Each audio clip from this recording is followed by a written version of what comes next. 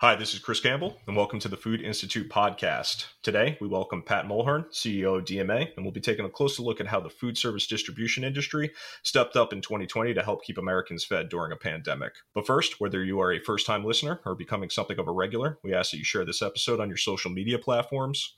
Really helps us to expand our reach, and we appreciate it when you do so. And I should note we're also available on Spotify and iTunes now, so take a look for us there and subscribe if you haven't done so already.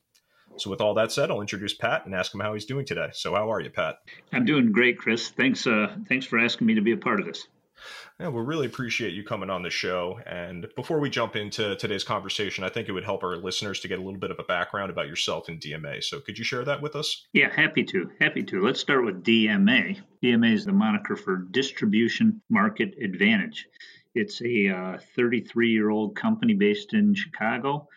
Essentially owned by most of the larger regional distributors in food service across the country. So we would consider ourselves to be one of three consortium / companies who can manage national chain supply chain business for national chain restaurants. So, you'd know us from some of our brands that we service. Most of the fast casual brands in the industry, many of the casual dine brands in the industry, and a few of the quick service restaurants. And we're really proud to do that and good at that. For my own personal experience in food service goes back almost 30 years, starting in the chain restaurant side. I worked for a chain restaurant called Bill Knapp's Restaurants, Battle Creek, Michigan. About 80 restaurants, and I headed up purchasing there early in my career, and then moved over to craft food service and through what was Alliant Food Service, and spent a few years at U.S. Food Service, and in between that was part of the Vistar Corporation, which is now part of Performance Food Group.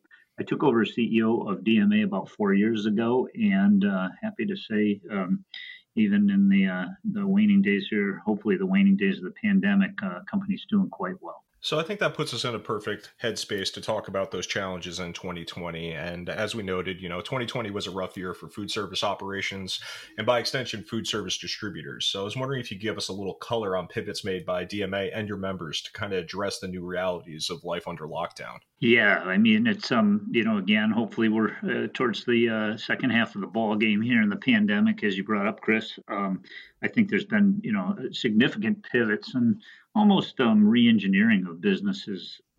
As in my 30 years, obviously, as everyone says, never have we seen anything like this before. So I think probably starting at the top is the consumer.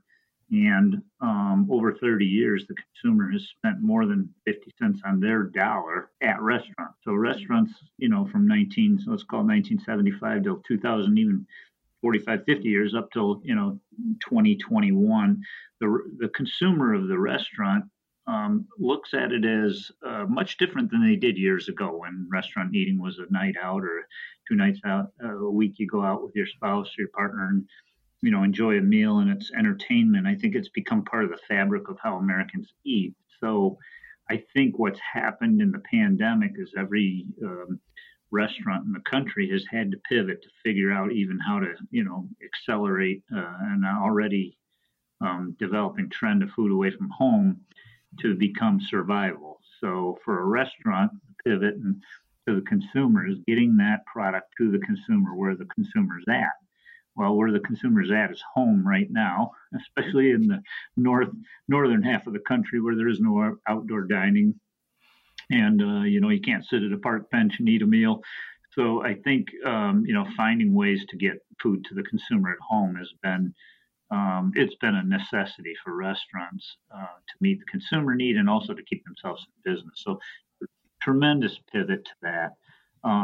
We can talk about some of the nuances underneath the menu itself and what kind of food travels and who's bringing the food to the consumer. Is it the restaurant or is it, third-party delivery services? But I'll answer your question about the pivot for distributors.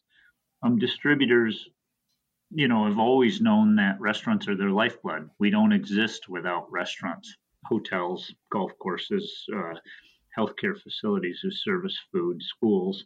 So, it's never been more obvious to a distributor now that without a customer base, you don't have a business. So I think distributors have really had to essentially try to keep their workforces healthy and employed, really probably take a fair amount of margin out of their business and preserve cash flow, because we are confident in distribution that this business will persevere.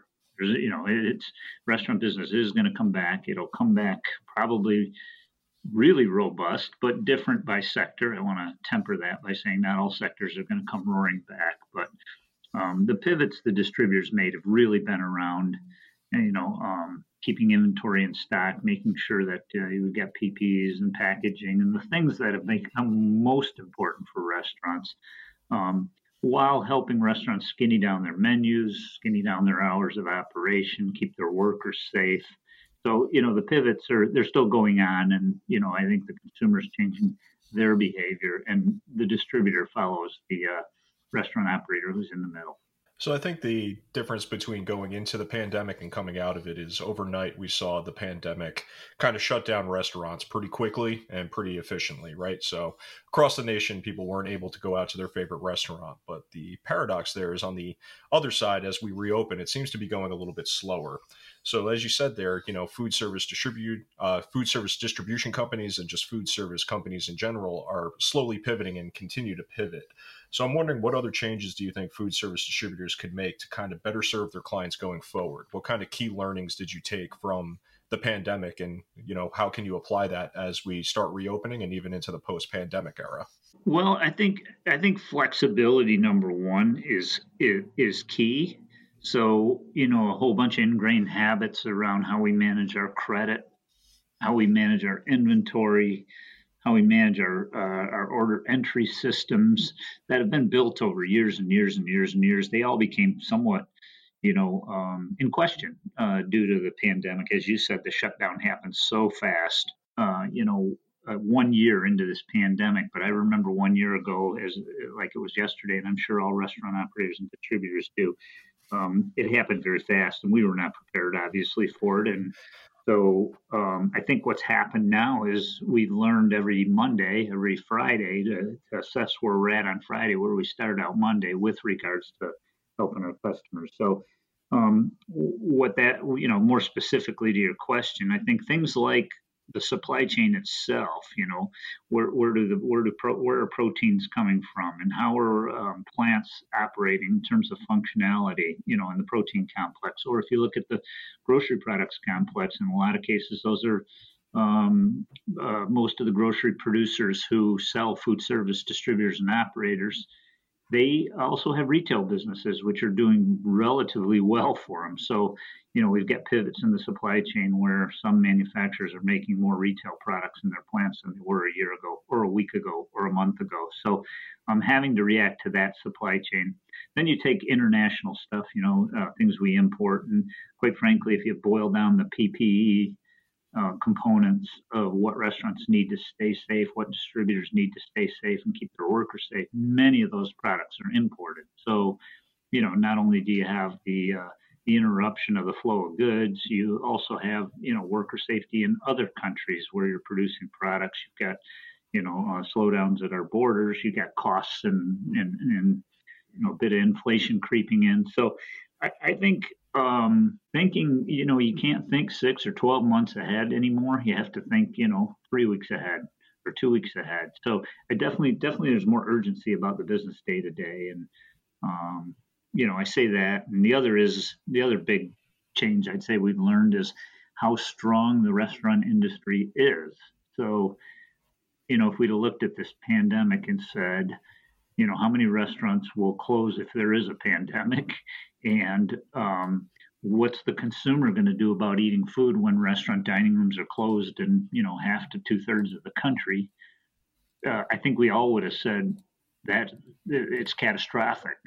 Well, while it has been, really, really, tremendous, step down for the restaurant industry, the restaurant industry has really been resilient through this. The fact that some brands and some restaurants are actually selling more than they sold before the pandemic is a tribute to two things. One, the consumer wants to eat out, and two, restaurants are able to pivot quickly. And, we as distributors have to be right there with the restaurant doing that. So you brought up some of the pain points of 2020 right there, and I think that was also felt on a personal level by many Americans.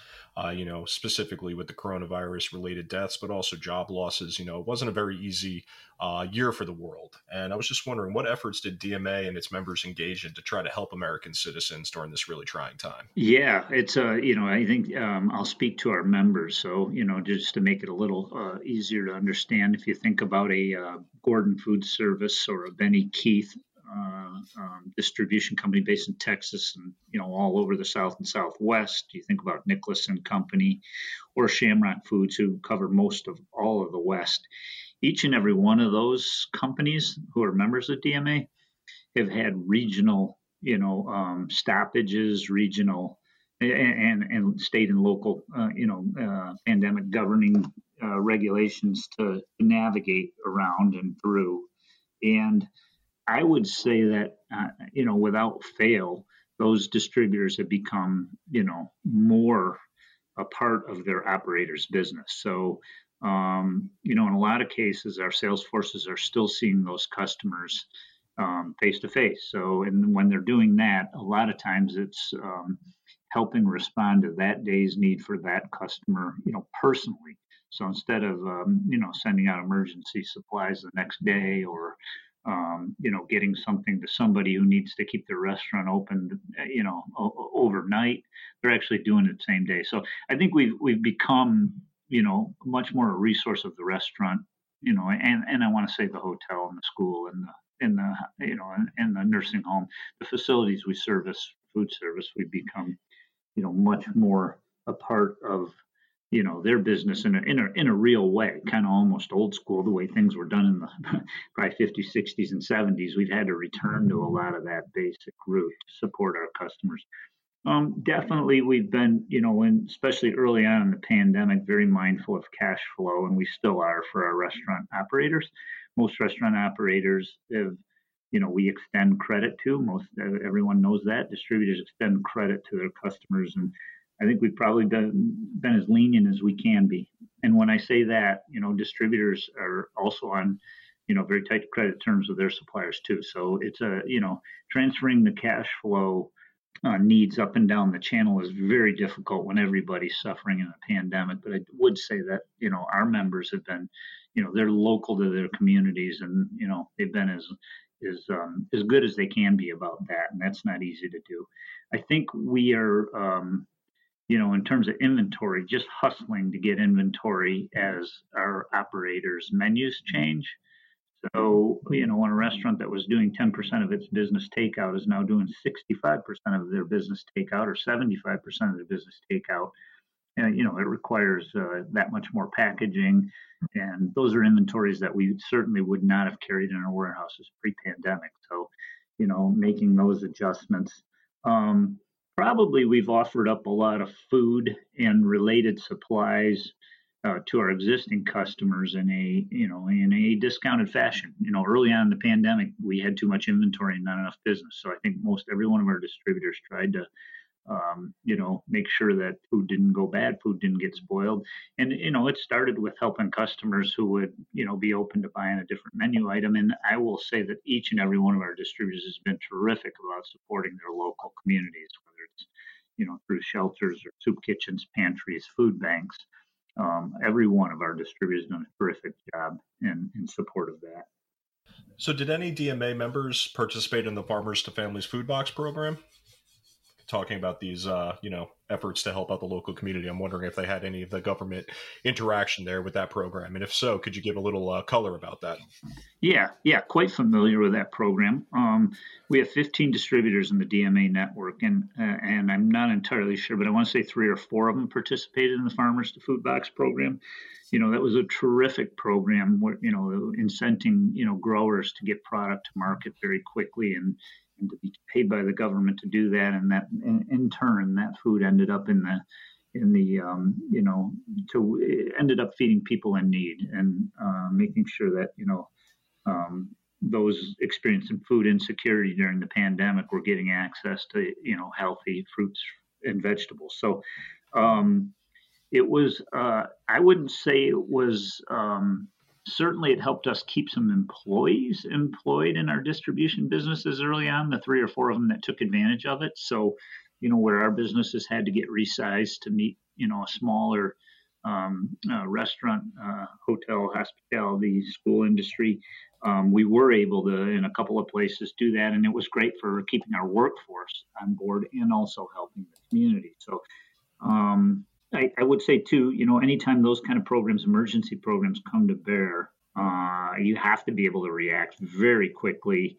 It can be disruptive to your business if you can imagine, truckloads of produce going through a building that are perishable that otherwise wouldn't have or never have in the past. I think you have to be situated, to handle that. I think the government probably learned a lot from it. Feeding America was in the middle of it. Our distributors were in the middle of it. And I think as, there are these needs in the future to keep folks fed who are insecure in food, we'll have learned a lot from this. So I think it was a terrific program. I think, it's one example where the government stepped in to help and was pretty darn efficient through the USDA in getting this program out to market quickly without a lot of, normal bureaucracy, I'd say. And I think that we all hope that this is going to be the last pandemic we see, but there might be one on the horizon. And in the past, we've seen with natural disasters and other events, we could require a significant portion of our population to stay at home for a little bit. So, in looking at that program, what could be done to kind of improve that private-public alliance in the case of emergency again? Oh gosh, it's a really good question. I think Feeding America is the umbrella organization that exists in the U.S. to help food banks, in 200 plus communities around the country respond to what you're talking about, whether it's earthquakes, hurricanes, fires, floods, tornadoes. Pandemics, I guess, would be, the one that got added to the back end of all the things that Feeding America does so well. The trick is, we've never faced anything like this before. I think private and public, it's intriguing to think about what that combination can do in food and food rescue. I think probably since, hunger is all-time high across the country, people are really struggling, and we're nowhere near the end of that. People were struggling to eat going into the pandemic, and now with the pandemic, it's just accelerated the need to get, communities of need taken better care of. I believe Feeding America could have a leading role in this. I believe distributors could have a leading role in it. One of the things that distributors have always done well is responded to crisis. We first of all, we have the infrastructure to do it. We have the coolers, the freezers, the trucks, the people. We're generally located within, with our 58 locations at DMA, we can get anywhere in the USA in a very short period of time. So the infrastructure is there to do it. I think the desire is there to do it. I think it takes continuity of planning, post pandemic to, get after what you're talking about, Chris. I do think it's, there should be better thinking around these types of emergencies because they, like you said, hopefully not another pandemic, but we know we'll deal with disasters in this country 2, 3, 4, 5 times a year in different geographies, and having a standard private-public response and possibly the government backstopping the public a bit and the private companies, and I know I can almost speak on behalf of our network. We'd be honored, privileged, proud to do that. It's hard to plan for the unknown, but I do think disaster recovery is something distributors do in their normal course of business, and we just haven't done it on a scale like this before.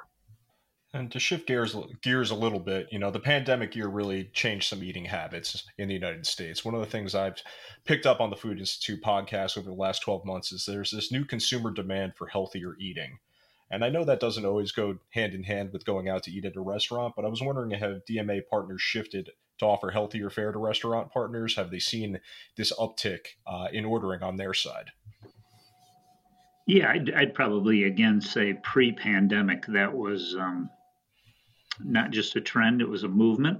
I think if you cut across it, from an age and demographic standpoint, those that are age 0 to 35 are eating different than and have been than their parents or their grandparents. So I do think healthier eating, I will never call healthier eating a trend. I think it's healthier eating is a way of life, and it's definitely going to continue. I actually would say during the pandemic, and I'm not speaking for the grocery side of the business, but definitely for the food service side of the business, I think healthier eating's kind of slowed up a bit. I think there's been just a noticeable difference, and I just look at our own business and know where we're shipping groceries and what groceries we're shipping to which restaurants, and I would say comfort eating's become, more. There's been a return to family meals, comfort eating, quick service restaurants who are well suited with drive-throughs and digital apps and delivery and curbside. I think those types of menus that travel well aren't necessarily the healthiest, offerings. So I think there's definitely the return of the continued American diet getting to healthier foods, fresher foods, lesser ingredients, a cleaner ingredient stack, and lesser processed foods. That is here to stay, not going away. I think of it this way: pre-pandemic, maybe 15-20% of what a food service distributor would sell would be quote unquote healthy. I think that 15-20% is heading to 30-40%. I think temporarily there's been a little bit of a almost, I wouldn't call it a backslide, but just easier to prep, more comfortable foods, not bigger portions, but family style portions have helped restaurants, to keep themselves economically able to survive the pandemic while giving consumers good value. So, you certainly can get healthier foods when you order out, but it's more difficult, right now than it has been. Well, I guess there's a mental health component there too, and sometimes comfort foods can help that aspect out. So that makes sense to me. But even just looking at that, we've seen reports here at the Food Institute that indicates Americans are now more adept at cooking their own meals at home, which you would make sense considering the lockdown efforts that have taken place across the country. People didn't really have much of a choice, and they've had plenty of time to practice. But I do think that human nature dictates social interaction, and it's something that we require. So, with these two things in mind, what do you think is going to happen with the U.S. food service sector, when the pandemic ends? Do you expect dining out to return to, exceed, or lag pre-pandemic levels? And if you could, maybe explain why you think that. I think food away from home is going to come roaring back, and then I put a period after that, and then back up a little bit. Roaring back doesn't mean that 250-seat restaurants, bars, and grills are going to be filled to capacity, on the day that we feel that, vaccines have, we've totally outlasted this pandemic and moved on. I do think restaurants right now are innovating. You don't see it because they're not open in a lot of cases, but restaurants are innovating. I think you're going to see a tremendous curiosity in the consumer about what restaurants do on the other end of the pandemic. When I say that, I mean, where will they be located? What will they look like? Are they going to have windows on three sides and you're going to have a walk-up window, a drive-through window? Are they going to have picnic areas? Are they going to, instead of dining rooms? I just think you're going to see a recreation of the restaurant business that is going to be exciting and efficient, to be honest with you. My guess is for the next foreseeable future, next 12 to 18 months, you're going to see a lot of outdoor dining, and outdoor dining will probably go from, patios and street, side dining outside of a restaurant to you pick something up and head for the park, or you go to the beach, or the use of public land and combined with restaurant food is going to be a big deal. And obviously retail can participate in that as well. But I think certain foods have tethered restaurants to decent health through this, right? Like to-go chicken for sure, to-go bowls of any sort of bowl, whether it's starting with a traditional kind of Mexican bowl, or whether it's healthier bowls or protein bowls. I think those foods have done really well. Certainly I would say, burgers have done well, always do well. But, I think burgers, because they are easier to deliver through drive-throughs, And there's so many choices, and many quality choices. They've done well. I think on the other side of this, your point about people know how to cook and like to be in their kitchen, I think that's true to a point and has been for years and years and years. I actually think people are fatigued from cooking, fatigued from cleaning, fatigued from eating the same foods at home. They're missing what kitchens, professional chefs, restaurants can do to add flavors and change stuff up. I think the availability of fresh ingredients, and obviously in a restaurant, is so terrific that I think people are missing that. So, and the other thing I'd say, Chris, is for years, I believe it's Technomic charted, sales, food sales at home versus food sales away from home. And dating back to probably, say, 1980 or so, maybe even in the late 80s, early 90s, the retail business captured 50 cents of a dollar, 50, 55, at one point in time, almost 60 cents on a dollar for a consumer, and the other 40 to 50 cents went to food service. And that flipped around to where food service, actually going into the pandemic, was would capture more of a consumer's dollar than the grocery store. So what's happened in the pandemic is the grocery store has gained all that share back. And I do think restaurants, just due to their resiliency, their competitiveness, their flexibility, the great innovation that happens with restaurants, you're going to see restaurants come roaring back. Now, I want to say, bars and grills are going to have a tougher time. Big events in hotels and are going to have a tough time. Probably big casual dine, and I'm talking about 200, 250, 300 seat restaurants probably have a tougher time coming back. But I do think fast casual will roar back. Fast casual, think about, Chipotle, Panera, Noodles and Company, those types of brands, Potbelly. I think those types of brands are going to do terrific post-pandemic when people can go out, because you're able to get in, dart in, get a meal, get out, and go eat it, somewhere you feel safe. So I do think the first 12 months will be a lot around fast casual. The next 12 months will be around innovation, new stores, exciting, ways to get your food. And, I'm excited. I'm very excited about the industry. I think most people inside the restaurant industry and inside of food service distribution share the excitement. We're just getting impatient. I would have to agree. I'm very much looking forward to the time I can go out and enjoy, a meal with the family at a restaurant and feel safe. And, I think you're right on the money there that fast casual, fast food didn't really seem to have much of a dip during this, but I think it'll be a slow rollout and, people will start to get more comfortable in larger spaces and larger settings with more people as time goes on.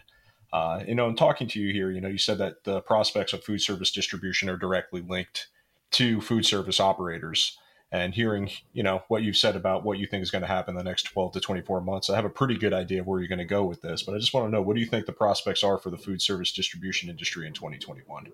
I think the next, it's early February. I think the next 4 to 6 months are going to be a bit of a struggle for our operators and for distributors. We are getting healthier. I mean, slowly, a little bit each week. And when I say healthier, our sales our customer sales are returning. Therefore, ours are returning, a point or 2% a week. So that allows us to bring back more workers. So I do think, we're gonna, and I speak for the distribution industry, I think we're gonna be just fine. I